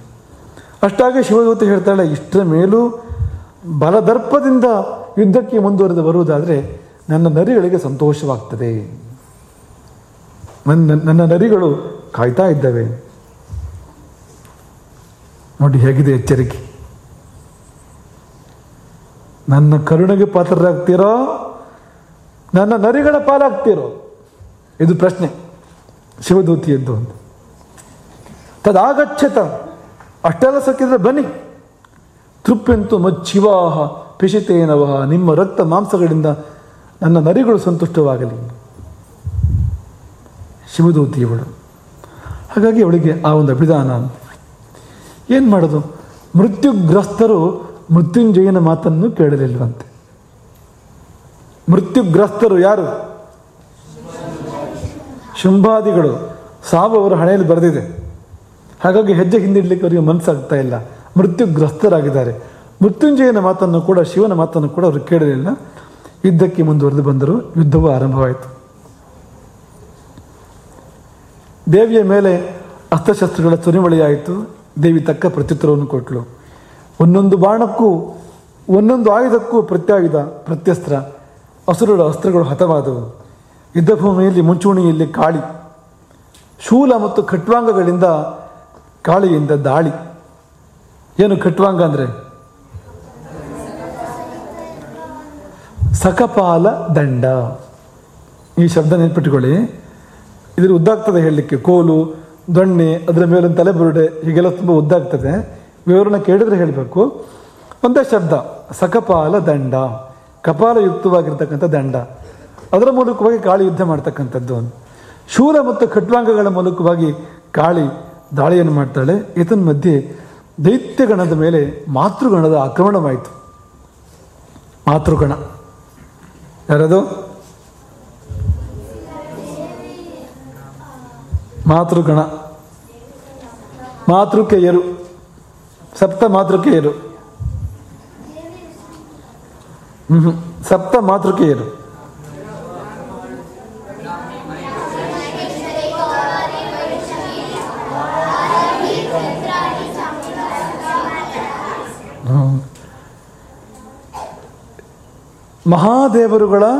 ಮಹಾದೇವತೆಗಳ ಸ್ತ್ರೀ ರೂಪಗಳು. ಬ್ರಹ್ಮನ, ವಿಷ್ಣುವಿನ, ಶಿವನ, ನೃಸಿಂಹನ, ವರಾಹನ, ಕುಮಾರಸ್ವಾಮಿ, ಸ್ಕಂದನ, ಇಂದ್ರನ ಸ್ತ್ರೀ ರೂಪಗಳು. ಇದು ಮಾತೃಕಾಗಣ ಅಥವಾ ಮಾತೃಗಣ, ಸಪ್ತ ಮಾತೃಕೆಯರು ಇದನ್ನು ಕರೀತಕ್ಕಂಥದ್ದು. ಈ ಸಪ್ತ ಮಾತೃಕೆಯರು ಅಸುರರ ಮೇಲೆ ಮಹತ್ತರವಾಗಿರ್ತಕ್ಕಂಥ ಆಕ್ರಮಣ ಮಾಡ್ತಾರೆ. ಯಾರ್ಯಾರು ಹೇಗೆ ಆಕ್ರಮಣ ಮಾಡ್ತಾರೆ? ಮಾಹೇಶ್ವರಿಯು ತ್ರಿಶೂಲದಿಂದ, ವೈಷ್ಣವಿಯು ಚಕ್ರದಿಂದ, ಕೌಮಾರಿಯು ಶಕ್ತಿಯಿಂದ, ಐಂದ್ರಿ, ವಾರಾಹಿ ಕೋರೆ ಹಲ್ಲುಗಳಿಂದ, ಚಕ್ರದಿಂದ ಮತ್ತು ತುಂಡ ಮೂತಿಯಿಂದಲೇ, ನಾರಸಿಂಹಿ ಉಗುರು ಮತ್ತು ಹಲ್ಲು, ತನ್ನ ಕೋರೆ ಕರಾಳವಾಗಿರ್ತಕ್ಕಂಥ ಕೋರೆ ದಾಡುಗಳು ಮತ್ತು ಉಗುರುಗಳ ಮೂಲಕವಾಗಿ ನಾರಸಿಂಹಿ ಯುದ್ಧ ಮಾಡ್ತಾಳೆ. ಬ್ರಹ್ಮಾಣಿ ಕಮಂಡಲುವಿನಲ್ಲೇ ಹೊಡೆದ್ಲ ಬ್ರಹ್ಮಾಣಿ. ಜಲವನ್ನು ಏನು ಮಾಡಿದ್ಲು? ನಿದ್ದೆ ಬಂದರೆ ಎಚ್ಚರ ಆಗುತ್ತೆ. ನೀವು ಜಲಸೇಚನೆ ಮಾಡಿದರೆ ನಿಮಗೆಲ್ಲ ಬೆಳಗ್ಗೆ ನೀವು ಹೇಳ್ದಿದ್ರೆ ನಿಮ್ಮ ಆರಿ ಏನು ಮಾಡ್ಬೋದು, ಅದನ್ನು ಪ್ರೋಕ್ಷಣೆ ಮಾಡಿದ್ರೆ ನಿದ್ದೆ ಬಂದರೆ ಎಚ್ಚರ ಆಗತ್ತೆ. ಇದು ಹಾಗಲ್ವಂತೆ. ಕಮಂಡಲು ಜಲಾಕ್ಷೇಪ ಹತವೀರ್ಯಾನ್ ಹತೌಜಸಃ ಬ್ರಹ್ಮಾಣಿ ಚಾಕರೋ ಛತ್ರೂನ್ ಏನ ಸ್ಮಧಾವತಿ. ಈ ಬ್ರಹ್ಮದೇವ ಯುದ್ಧ ಮಾಡಿದ್ದೆಲ್ಲೂ ಇಲ್ಲ ನೋಡಿ. ಇದೊಂದು ಉದಾಹರಣೆ. ಬ್ರಹ್ಮಾಣಿ ಎತ್ತ ಧಾವಿಸಿದಳೋ ಅಲ್ಲೆಲ್ಲ ತನ್ನ ಕಮಂಡರ ಜಲವನ್ನು ಪ್ರೋಕ್ಷಣೆ ಮಾಡ್ತಾಳೆ. ಆ ಕಮಂಡರ ಜಲ ಪ್ರೋಕ್ಷಣೆ ಎಲ್ಲೆಲ್ಲ ಆಯಿತೋ ಅಸುರರು ತಮ್ಮ ಶಕ್ತಿಯನ್ನೇ ಕಳ್ಕೊಳ್ತಾರೆ. ಹತವೀರ್ಯಾನ್ ಹತೋಜಸಃ, ನಿಶ್ಶಕ್ತರಾಗಿ ನಿರ್ವೀರ್ಯರಾಗಿ ಸೋತು ಸಪ್ಪೆಯಾಗಿ ತಪ್ಪನ್ನು ಬೀಳ್ತಾರೆ ಅಲ್ಲಲ್ಲೇ. ನೋಡಿ, ಹೀಗೂ ಒಂದು ಯುದ್ಧ ಕ್ರಮ ಇದೆಯಾ? ನಿಮಗೆ ಗೊತ್ತಿತ್ತ ಮೊದಲು ಇದು ಇಂಥದ್ದೊಂದು ಯುದ್ಧದ ಕ್ರಮ ಇದೆ ಅಂತ? ಕಾಳಿ ಯುದ್ಧ ಕ್ರಮ ಕೇಳಿದ್ರಿ. ಕಾಳಿ ಯುದ್ಧ ಮಾಡೋದು ಹೇಗೆ? ಸ್ವಾಹ ಅಷ್ಟೇ. ಯುದ್ಧ ಅಂದ್ರೆ ಏನು? ಗುಳುಮ್ ಅಂತ. ಒಂದು ಕೈಯಿಂದ ಒಂದು ಆನೆ, ಒಂದು ಕೈ ಹಾಕಿದರೆ ಆನೆಯ ಯೋಧ, ಮಾವುತ, ಪಾರ್ಶ್ನಿಗ್ರಹ ಅಂದರೆ ಕಾಲು ಕಾಯ್ತಕ್ಕಂಥವರು ಎಲ್ಲ ಸೇರಿ ಒಂದು ತುತ್ತು ಕಾಳಿಗೆ ಅಂತ. ಅದೊಂದು ಕ್ರಮ. ಇದು ಮತ್ತೊಂದು ಕ್ರಮ ಬ್ರಹ್ಮಾಣಿಯದ್ದು. ಜಲಸಿಂಚನ ಅಂತ, ಜಲಸೇಚನ, ಕಮಂಡಲ ಜಲ ಪ್ರೋಕ್ಷಣ ಮಾತ್ರದಿಂದಲೇ ಬ್ರಹ್ಮಾಣಿ ಅಸುರರನ್ನು ಹತವೀರ್ಯರನ್ನಾಗಿ, ಹತೋಜಸರನ್ನಾಗಿ, ನಿಶ್ಚೇಷ್ಟರನ್ನಾಗಿ ಮಾಡ್ತಾ ಇದ್ದಳು. ಅಪರೂಪದ ವರ್ಣನೆಗಳು ಇವೆಲ್ಲವೂ ಕೂಡ ಸಾಮಾನ್ಯವಾಗಿ ಸಿಗ್ತಕ್ಕಂಥದ್ದಲ್ಲ. ಋಷಿಗಳು ಕೂಡ ಶಾಪ ಕೊಟ್ಟಿದ್ದೆಲ್ಲ ಕೇಳಿದ್ರು ನೀವು? ಕೈಯಲ್ಲಿ ಶಾಪ ಜಲ, ಕೈಯಲ್ಲಿ ಆ ಜಲವನ್ನು ಹಿಡಿದು ಶಾಪವಾಕ್ಯವನ್ನು ಉಚ್ಚಾರ ಮಾಡ್ತಾ ಇದ್ರು ಅವರು ಅಂತ ಅಲ್ವಾ? ನೀವು ಕೇಳಿದ್ದೀರಿ. ಜಲ ಪ್ರೋಕ್ಷಣೆ ಮಾಡಿದರೆ ಮುಗಿತ್ತು ಅಂತ. ಶಿವದೂತಿ ಆಕೆ ಹೇಗೆ ಯುದ್ಧ ಮಾಡ್ತಾ ಇದ್ಲು?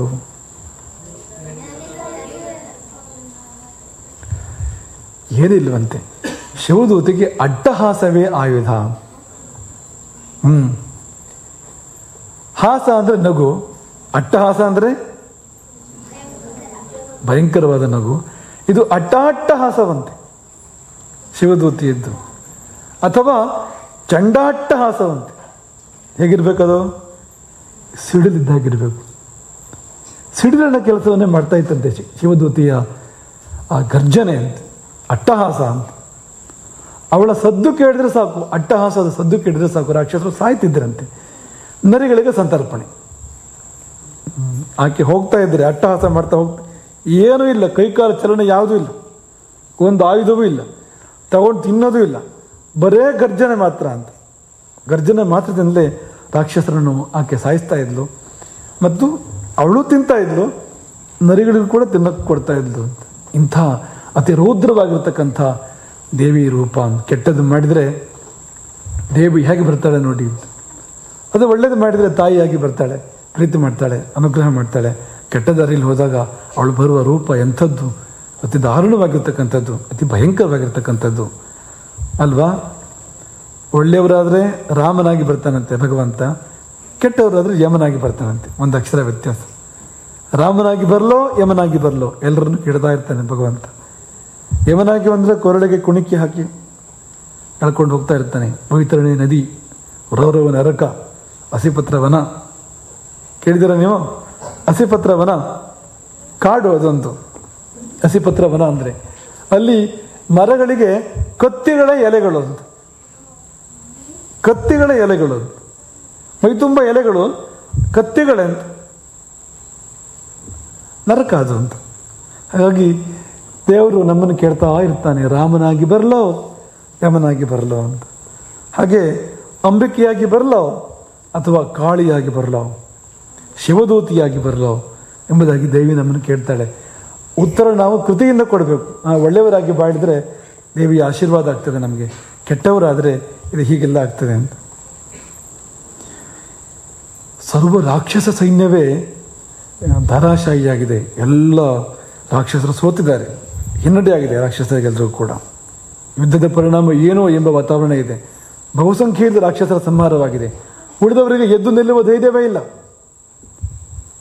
ಹೀಗೆ ರಾಕ್ಷಸರ ಸೇನೆಯ ಮೇಲೆ ನಿರಾಶೆಯ ಛಾಯ ಕವಿದಾಗ ಯುದ್ಧಭೂಮಿಯನ್ನು ಪ್ರವೇಶ ಮಾಡಿದನಂತೆ ರಕ್ತಬೀಜ. ಇನ್ನು ಜನ ಇದ್ದಾರೆ ಶುಂಭನ ಕಡೆಯಲ್ಲಿ. ರಕ್ತಬೀಜಾಸುರ ಅವನು ಇಂಥ ಸಂದರ್ಭಕ್ಕೆ ಪ್ರವೇಶ ಮಾಡುವಂಥದ್ದು ಅತೀ ಅವನ ಅಗತ್ಯ ಅಂತ ಇರಬೇಕು, ಅತ್ಯಂತ ಜರೂರು, ಆವಾಗಲೇ ಬರೋದು ಅವನು, ಇದ್ದಿದ್ರೆಲ್ಲ ಬರೋನಲ್ಲ ಅವನು. ರಕ್ತಬೀಜ ಯುದ್ಧ ಭೂಮಿಯನ್ನು ಪ್ರವೇಶ ಮಾಡುವಾಗ ಹೇಗಿತ್ತು ವಾತಾವರಣ? ಪಲಾಯನ ಪರಾನ್ ದೃಷ್ಟ, ಹಲವರು ಸತ್ತಿದ್ದಾರೆ, ಕೆಲವರು ಉಳಿದಿದ್ದಾರೆ, ಉಳಿದ ಕೆಲವರು ಓಡ್ತಾ ಇದ್ದಾರೆ ಪಾತಾಳದ ಕಡೆಗೆ. ಸತ್ತೇನೋ ಬಿದ್ದನೋ ಕೆಟ್ಟನೋ ಎಂಬ ಹಾಗೆ ಓಡುವ ರಾಕ್ಷಸರನ್ನು ಕಂಡು ಯುದ್ಧ ಭೂಮಿಗೆ ಬಂದನಂತೆ ರಕ್ತಬೀಜಾಸುರ. ಯುದ್ಧಮಭ್ಯಾಯು ಕ್ರುದ್ಧ ಕ್ರುದ್ಧ ರಕ್ತಬೀಜ. ಎಲ್ಲೆಲ್ಲೂ ಮಾತೃಗಣದ ಆಕ್ರಮಣ, ಆ ಮಾತೃಕಾ ವೃಂದದ ಭೀತಿ ಕೆಲಸ ಮಾಡ್ತಾ ಇತ್ತು ರಾಕ್ಷಸ ಸೈನ್ಯದಲ್ಲಿ ಆ ಸಂದರ್ಭದಲ್ಲಿ ಅಂತ. ರಕ್ತಬೀಜನ ವಿಶೇಷ ಏನು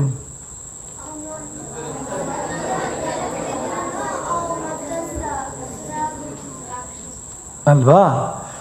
ಈಗ ಕೆಲವರಿಗೆ ಆಯುಧಗಳು ವಿಶೇಷ ಇರ್ತವೆ, ಇನ್ನು ಕೆಲವರಿಗೆ ದೇಹ ಬಲ ವಿಶೇಷ ಇರ್ತದೆ, ಮತ್ತು ಕೆಲವರಿಗೆ ವರಬಲ ವಿಶೇಷ ಇರ್ತದೆ. ಏನನ್ನ ಬೇರೆ ಬೇರೆ ರೀತಿಯ ಬಲಗಳು. ಇವನ ಬಲ ಏನು ಅಂದರೆ ಇವನಿಗೆ ಹೊಡೆದಂತೆ ಲಾಭ ಅಂತ, ಅವನಿಗೆ ಪೆಟ್ಟಾದಾಗ ಲಾಭ ಅಂತ.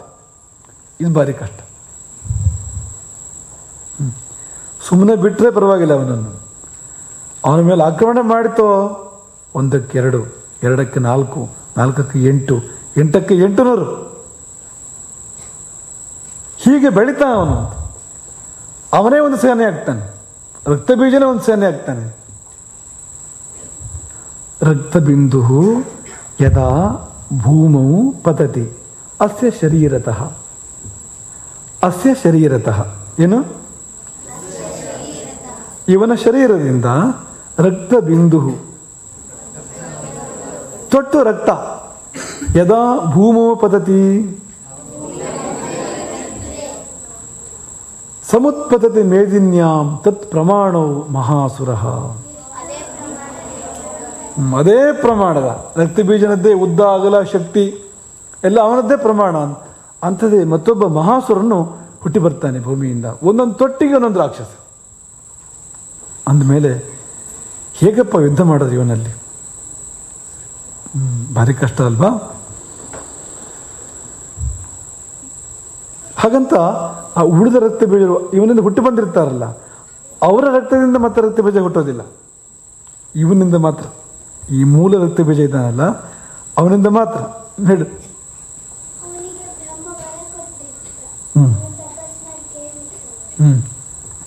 ಬರಬಲ್ಲ, ಅದು ಸಾಮಾನ್ಯವಾಗಿರ್ತಕ್ಕಂಥದ್ದಲ್ಲ, ಅದು ವಿಶೇಷ. ಅದು ರಕ್ತ ಬೀಜವನ್ನು ಕಂಡೊಡನೆಯೇ ಇಂದ್ರಾಣಿಗೆ ಕೋಪ ಬಂತು. ಇಂದ್ರಾಣಿ ತನ್ನ ವಜ್ರಾಯುಧದಿಂದ ಪ್ರಹಾರ ಮಾಡ್ತಾಳೆ ರಕ್ತ ಬೀಜನಿಗೆ. ರಕ್ತ ಚಿಮ್ಮಿತು, ಬಿತ್ತು ಭೂಮಿಗೆ. ಸಾವಿರಾರು ರಕ್ತ ಬೀಜರು ಹುಟ್ಟಿ ಬಂದರು. ಯಾವಂತ ಪತಿತಾಸ್ತಸ್ಯ ಶರೀರಾದ್ ರಕ್ತಬಿಂದವ ತಾವಂತ ಪುರುಷ ಜಾತಾ ತದ್ವೀರ್ಯ ಬಲ ವಿಕ್ರಮ. ಎಷ್ಟು ರಕ್ತದ ಹನಿಗಳು ಭೂಮಿಗೆ ಮುಟ್ಟಿದವೋ ಅಷ್ಟು ಸಂಖ್ಯೆಯ ಇದೇ ಶಕ್ತಿ, ಇದೇ ಪರಾಕ್ರಮ, ಇದೇ ಸಾಮರ್ಥ್ಯದ ರಾಕ್ಷಸರು ಹುಟ್ಟಿ ಬಂದರು. ಇವತ್ತು ಇಂಥವರಿದ್ದಾರೆ ಪ್ರಪಂಚದಲ್ಲಿ, ರಕ್ತಬೀಜಾಸುರರು. ಅವರು ನಾಶವಾಗುವುದೇ ಅಲ್ಲ, ಬೆಳೀತಾನೆ ಇರ್ತಾರೆ, ಪ್ರಪಂಚವನ್ನು ಕಾಡ್ತಾನೆ ಇರ್ತಾರೆ ಕೆಟ್ಟವರು. ಅಂಥವರಿಗೆ ರಕ್ತ ಬೀಜರ ಸಂತತಿ ಏನು ಕರೆಯೋದು ಉಂಟು ಅಂತ. ಇವಳ ರಕ್ತ ಬೀಜರ ಸಂತಾನ ನಾಶವಾಗೋದೇ ಅಲ್ಲ, ಬೆಳೀತಾನೆ ಇರ್ತಾರೆ. ಒಳ್ಳೇದಾದ್ರೆ ಸರಿ. ಈ ಒಳ್ಳೆಯವರು ಬೆಳೆದ್ರೆ ಅಮೃತ ಬಳ್ಳಿ ಬೆಳೆದಂತೆ ಅಂತ ಅನ್ಬೇಕು ನಾವು. ಅದಕ್ಕೆ ಅಮೃತ ಬಳ್ಳಿ ಇದೆಯಲ್ಲ, ಕೇಳಿದಿರಲ್ಲ, ಅಮೃತ ಬಳ್ಳಿ ಒಂದು ತುಂಡು ಸಾಕು ಅಂತ ಇಡೀ ಮನೆಗೂ ಹಬ್ಬಿ ಬಿಡ್ತದೆ ಅದು ಅಂತ, ಅಷ್ಟು ಬೆಳೀತದೆ ಅದು. ಆದರೆ ಅದು ಒಳ್ಳೇದದು, ಅದು ಅಮೃತಲತೆ. ಅದು ಬಹಳ ಉಪಯೋಗ ಆಗ್ತಕ್ಕಂಥದ್ದು. ಜ್ವರ ಬಂದರೆ ಅಮೃತ ಅದೃಷ್ಟ ಕೇಳಿದ್ದೀರಾ? ತುಂಬ ಒಳ್ಳೆಯ ಔಷಧ. ಜ್ವರ ಬಂದರೆ ಅಂತಲ್ಲ, ಬರ್ತದೆ ಅಂತ ಆಗ ತೊಗೊಂಡ್ಬಿಟ್ರೆ ಹೋಗ್ಬಿಡ್ತದೆ, ಬರೋದೇ ಇಲ್ಲ, ಅಷ್ಟೊಳ್ಳೆ ಔಷಧ ಅದು. ಹಾಗೆ ಒಳ್ಳೆಯವರ ಸಂತತಿ ಅಳಿವಿಲ್ಲದೆ ಬೆಳೆದ್ರೆ ಅಮೃತ ಬಳ್ಳಿ ಬೆಳೆದಂತೆ ಅಂತ ಹೇಳಬೇಕು ನಾವು. ಕೆಡುಕರ ಸಂತತಿ ನಾಶವಾಗದೆ ಬೆಳೆದ್ರೆ ಇವರು ರಕ್ತ ಬೀಜಾಸುರನ ಸಂತಾನ ಎಂಬುದಾಗಿ ಹೇಳ್ತಾರೆ. ಅದಕ್ಕೆ ಇಂದ್ರಾಣಿ ಮತ್ತೆ ವಜ್ರ ಪ್ರಹಾರವನ್ನು ಮಾಡಿದಳು. ವೈಷ್ಣವಿ ತನ್ನ ಚಕ್ರದಿಂದ ಪ್ರಹಾರಿಸಿದಳು. ವಾರಾಹಿ ಖಡ್ಗದಿಂದ ಪ್ರಹಾರ ಮಾಡ್ತಾಳೆ. ಮಾಹೇಶ್ವರಿ ತ್ರಿಶೂಲದಿಂದ ಪ್ರಹಾರ ಮಾಡ್ತಾಳೆ. ಈ ಮಾತೃಗಣಗಳು, ಸಪ್ತ ಮಾತೃಕೆಯರೆಲ್ಲ ತಮ್ಮ ತಮ್ಮ ಆಯುಧಗಳಿಂದ ರಕ್ತ ಬೀಜಾಸುರನನ್ನು ಪ್ರಹರಿಸ್ತಾರೆ. ಏನು ಆಶ್ಚರ್ಯ! ಅನಂತ ರಕ್ತ ಬೀಜದ ಸೃಷ್ಟಿ. ಪ್ರವಾಹದಂತೆ ರಕ್ತ ಬೀಜನ ದೇಹದಿಂದ ಹರಿದ ರಕ್ತ, ಹೊಳೆ ಹರಿದಾಗ ಹರಿತಂತೆ ರಕ್ತ, ಅದು ಹರಿದಂತೆ ಅವರು ಹುಟ್ಟಿ ಹುಟ್ಟಿ ಹುಟ್ಟಿ ಹುಟ್ಟಿ ಬರ್ತಾ ಇದ್ದಾರಂತೆ. ಎಷ್ಟು ಅಂದರೆ ರಕ್ತ ಬೀಜಾಸುರರಿಂದ ಜಗತ್ತೇ ವ್ಯಾಪ್ತವಾಯಿತು. ಆ ಶುಂಭನ ಸೈನ್ಯ ನಾಶವಾಗಿತ್ತಲ್ಲ, ಮತ್ತು ದೊಡ್ಡ ಸೈನ್ಯ ಪ್ರಕಟವಾಗಿದೆ. ಅವರೆಲ್ಲ ಸಾಮಾನ್ಯ ಸೈನಿಕರು, ಇದು ಎಲ್ಲ ರಕ್ತ ಬೀಜಾಸುರರು, ಈಗ ಹುಟ್ಟು ಬಂದಿರತಕ್ಕಂಥವ್ರು. ಹೇಗಪ್ಪ ಯುದ್ಧ ಮಾಡೋದು? ಜಗತ್ತೆಲ್ಲ ವ್ಯಾಪ್ತ. ದೇವತೆಗಳಿಗೆ ಮೊಟ್ಟ ಮೊದಲ ಬರೆಗೆ ಸ್ವಲ್ಪ ಭಯ ಆಯ್ತಂತೆ ಈ ಯುದ್ಧದಲ್ಲಿ. ಇಲ್ಲಿ ತನಕ ಗೆಲುವು ಗೆಲುವು ಗೆಲುವು ಗೆಲುವು, ಸೂರ್ಯನ ಪ್ರಶ್ನೆ ಇಲ್ಲ, ಹಾಗೆ ಮುಂದುವರಿತಾ ಇತ್ತು. ಆದರೆ ಈಗ ಪರಿಸ್ಥಿತಿ ಬೇರೆ ಇದೆ. ಪ್ರಹಾರಗಳು ಆದಂತೆ ರಕ್ತ ಬೀಜನ ಸಂತಾನ ಬೆಳೀತಾ ಇದೆ. ಈಗ ಬಹುದೊಡ್ಡ ಸೈನ್ಯವೇ ಎದ್ದು ನಿಂತಿದೆ. ಎತ್ತ ನೋಡಿದ್ರೆ ರಕ್ತ ಬೀಜರು ಇಂಥ ಸಂದರ್ಭ ಬಂದಿದೆ. ದೇವತೆಗಳು ಧೃತಿಗೆಟ್ಟುದನ್ನು ಕಂಡು ಅಂಬಿಕೆಯು, ಆ ಚಂಡಿಕೆಯು, ಚಾಮುಂಡ ಕಾಳಿ ಆಕೆಯನ್ನು ಕರೆದು ಹೇಳಿದಳಂತೆ, ಇವನು ಸಂಹಾರಕ್ಕಿರೋದು ಒಂದೇ ದಾರಿ, ನಾನು ನೀನು ಸೇರಬೇಕು. ನನಗೊಂದು ಕೆಲಸ, ನಿನಗೊಂದು ಕೆಲಸ.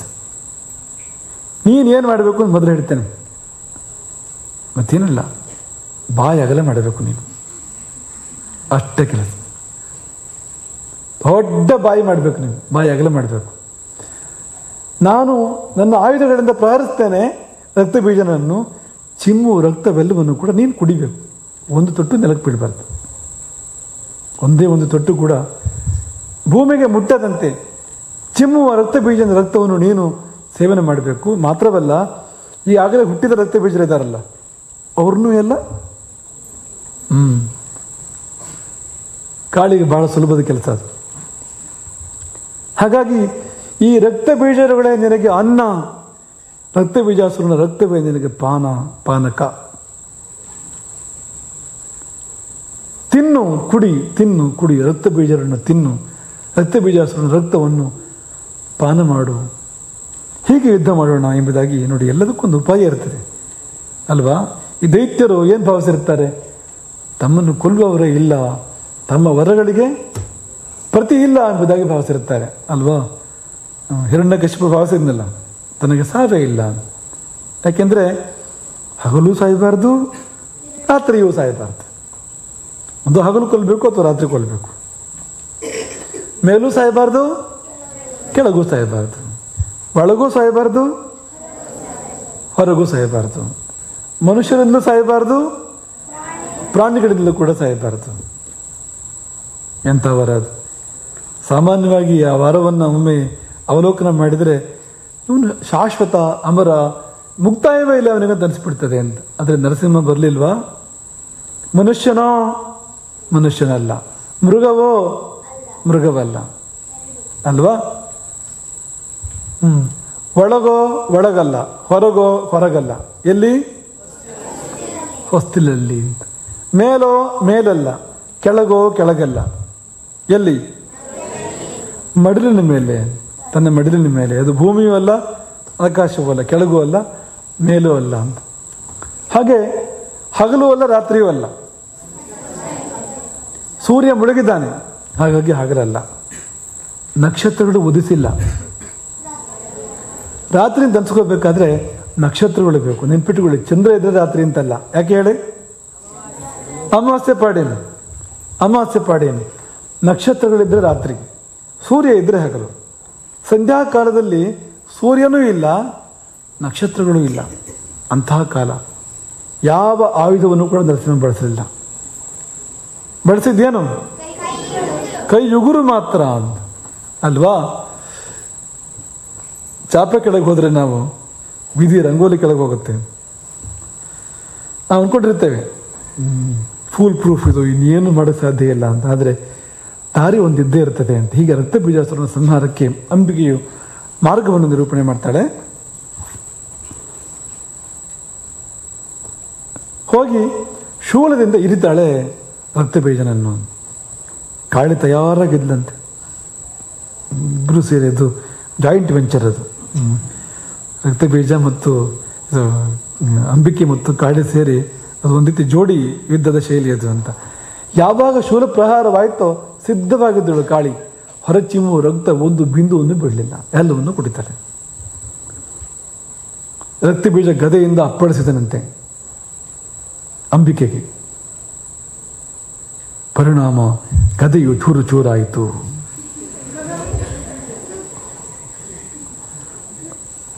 ಏನೂ ಆಗಲಿಲ್ಲ ದೇವಿಗೆ ಅಂತ. ಅಂಬಿಕೆಗೆ ಅದು ಲೆಕ್ಕವೇ ಅಲ್ಲ ಅಂತ. ರಕ್ತವು ಹರಿದಂತೆ ಹರಿದಂತೆ ಮುಖ ಬಗಲಿಸಿ ರಕ್ತ ಹೀರಿದಳು ಚಾಮುಂಡ. ಮತ್ತೆ ಮತ್ತೆ ತನ್ನ ಆಯುಧಗಳಿಂದ ಪ್ರಹಾರ ಮಾಡಿದಳು ಅಂಬಿಕೆ. ಮಧ್ಯೆ ಮಧ್ಯೆ ಪುರಸುತ್ತಿದ್ದಾಗ ಉಳಿದ ರಕ್ತ ಬೀಜರು ಮೊದಲೇ ಹುಟ್ಟುತ್ತಾ ಇರೋದಿಲ್ಲ, ಅವರನ್ನೆಲ್ಲ ತಿಂತಾ ಇದ್ಲ ಅಂತ ಕಾಳಿ ಅಲ್ವಾ. ಸ್ವಲ್ಪ ಹೊತ್ತಿಗೆ ರಕ್ತ ಬೀಜರೆಲ್ಲ ಖಾಲಿ. ರಕ್ತ ಬೀಜನ ಶರೀರದ ಒಳಗಿದ್ದ ರಕ್ತವೂ ಖಾಲಿ. ನಖಶಿಖಾಂತ ಆಯುಧಗಳಿಂದ ಪ್ರಹಾರವಾಗ್ತಾ ಇದೆ ಅಂಬಿಕೆಯಿಂದ. ರಕ್ತ ಬೀಜನ ಮೇಲೆ ಎಲ್ಲೂ ಜಾಗ ಇಲ್ಲ, ಎಲ್ಲ ಕಡೆಗೆ ಪ್ರಹಾರ. ರಕ್ತ ಬರುವಲ್ಲೆಲ್ಲ ಬರಲಿ, ಬರುವಷ್ಟೆಲ್ಲ ಬರಲಿ. ಕೊನೆಗೂ ರಕ್ತ ಬೀಜ ಸತ್ತ. ಹೇಗೆ? ರಕ್ತಹೀನತೆಯಿಂದ ಸತ್ತ. ನಮ್ಮದು ಕಾಯಿಲೆ ಬೇರೆ ಇದೆ, ರಕ್ತಹೀನತೆ ಅಂತ. ಇದು ಮತ್ತೊಂದು ರೀತಿಯಲ್ಲಿ ಅದನ್ನೇ ಹೇಳ್ಬೇಕು ನಾವು. ನೀರಕ್ತಶ್ಚ ಮಹೀಪಾಲ. ಒಂದು ತೊಟ್ಟು ರಕ್ತವೂ ಕೂಡ ಉಳಿಲಿಲ್ಲ. ರಕ್ತ ಬೀಜನ ಒಳಗೆ ಒಂದು ಬಿಂದು ರಕ್ತ ಕೂಡ ಉಳಿಲಿಲ್ಲ. ನೀರಕ್ತನಾಗಿ ಶಸ್ತ್ರ ಸಂಘ ಸಮಾಹತಃ, ಬಗೆ ಬಗೆಯ ಆಯುಧಗಳಿಂದ, ದೇವಿಯಿಂದ ಬಗೆ ಬಗೆಯ ಆಯುಧಗಳಿಂದ ಪ್ರಹರಿಸಲ್ಪಟ್ಟು ರಕ್ತಬೀಜವು ಮಹಾಸುರ, ರಕ್ತಬೀಜನಿಂದ ಮಹಾಸುರನು ಬಿದ್ದನು ರಣಧಾರಣಿಯಲ್ಲಿ ಅಸುನೀಗಿ. ಇನ್ನುಳಿದದ್ದು ಶುಂಭ ನಿಶುಂಭರು ಮಾತ್ರ. ಮತ್ತೆಲ್ಲ ಹತವಾಗಿದೆ, ಸಮಸ್ತ ಸೈನ್ಯವೇ ಹತವಾಗಿದೆ. ಕೊಟ್ಟ ಕೊನೆಯದಾಗಿ ರಕ್ತ ಬೀಜಾಸುರನ ಸಂಹಾರ ಕೂಡ ಆಗಿದೆ. ಅಲ್ಲಿಗೆ ನಾವು ಎಲ್ಲಿವರೆಗೆ ಬಂದಾಗಾಯ್ತು? ಯಾಮಾಯ ಮಧುಕೈಟಭರ ಸಂಹಾರ ಆಗಿದೆ. ಯಾರಿಂದ?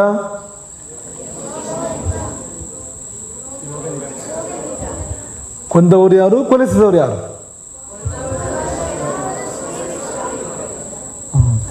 ಕೊಲ್ಲಿಸಿದವಳು ಯೋಗನಿದ್ರ, ಸಂಹಾರ ಮಾಡಿದವನು ಶ್ರೀ ವಿಷ್ಣು.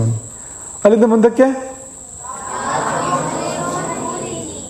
ಯಾ ಮಾಹಿಷೋನ್ಮೂಲಿನಿ, ಮಹಿಷಾಸುರನ ಸಂಹಾರ ಅಲ್ವಾ. ಅಲ್ಲಿಂದ ಮುಂದೆ ಧೂಮ್ರೇಕ್ಷಣ ಅಂದ್ರೆ ರಕ್ತ ಬೀಜ ಅಲ್ವಾ. ಮತ್ತೆ ಅದು ಧೂಮ್ರಲೋಚನ. ಯಾ ಧೂಮ್ರೇಕ್ಷಣ ಚಂಡಾಸುರ ಮುಂಡಾಸುರ, ಚಂಡಮುಂಡರು. ಯಾರು ಚಂಡಮುಂಡರನ್ನು ಸಂಹಾರ ಮಾಡಿದವರು? ಅವಳಿಗೇನು ಹೆಸರು ಬಂತು ಸಂಹಾರ ಮಾಡಿದ್ರಿಂದ? ಯಾಕೆ ಆ ಹೆಸರು ಬಂತು? ಒಂದು ಕೈಯಲ್ಲಿ ಚಂಡನ ರುಂಡ, ಇನ್ನೊಂದು ಕೈಯಲ್ಲಿ ಮುಂಡನ ರುಂಡ ಹಿಡಿದು ಬಂದಾಗ ಅವಳಿಗೆ ಆ ಹೆಸರು ಕೊಟ್ಟವರು ಯಾರು? ಅಂಬಿಕೆ ಅಥವಾ ಚಂಡಿಕೆ. ಆಕೆ ಆ ಹೆಸರನ್ನು ಕಾಳಿಗೆ ಕೊಡ್ತಾಳೆ, ಚಾಮುಂಡ ಅವಳು. ಯಾ ಧೂಮ್ರೇಕ್ಷಣ ಚಂಡ ಮುಂಡ ಮಥಿನಿ. ಅಷ್ಟಾಯ್ತು. ಈಗ ಇನ್ನು ಮುಂದೆ ಗೊತ್ತಾಗಬೇಕು. ಯಾಸ ಶುಂಭ ನಿಶುಂಭ ದೈತ್ಯ ದಲಿನಿ. ಶುಂಭ ನಿಶುಂಭರು ಅವರೇನು ಸುಲಭಕ್ಕಿಲ್ಲ.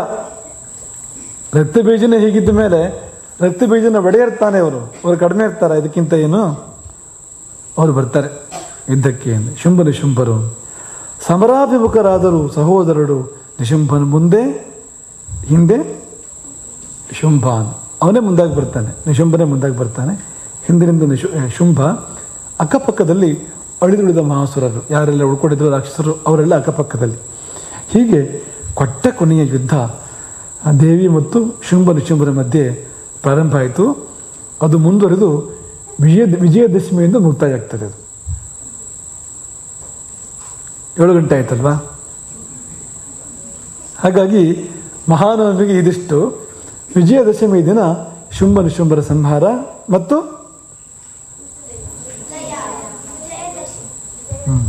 ಇನ್ನೇನೋ ಇದೆ, ನಾಳೆ ನೋಡೋಣ. ಅದನ್ನು ಅಷ್ಟು ಮಾತ್ರ ಅಲ್ಲ, ಬನ್ನಿ ಮಂತ್ರಾಕ್ಷತೆ. ಆಯ್ತು. ನವಮಿ ದಿನ ಮಹಾನವಮಿ, ತಾಯಿಯ ಸ್ಮರಣೆ ಮಾಡೋಣ. ನಾಳೆಗಾಗಿ ಪ್ರತೀಕ್ಷೆ ಮಾಡೋಣ. ನಾಳೆ ದೇವಿಯ ವಿಜಯ, ಧರ್ಮದ ವಿಜಯ. ಹರೇ ರಾಮ್.